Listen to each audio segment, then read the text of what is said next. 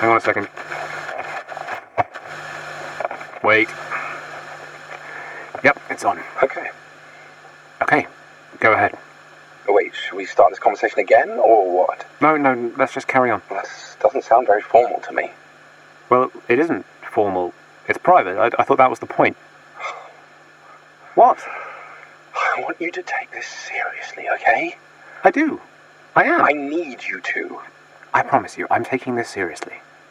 Come on, you asked me to record it. I went and got your dictaphone. Go ahead, please. How much do you know about cryonic preservation? Cryonic preservation. The preservation of human beings at extreme low temperature. You mean like Walt Disney? I swear to God, if you say anything about Walt Disney's frozen f***ing head, I'm hanging up this phone right now.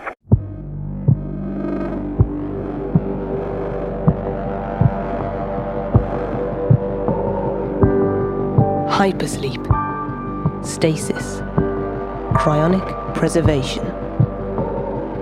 We've all enjoyed the benefits of suspended animation. It allows our favourite characters to travel the galaxy or be thrown into the distant future in peaceful, harmless hibernation.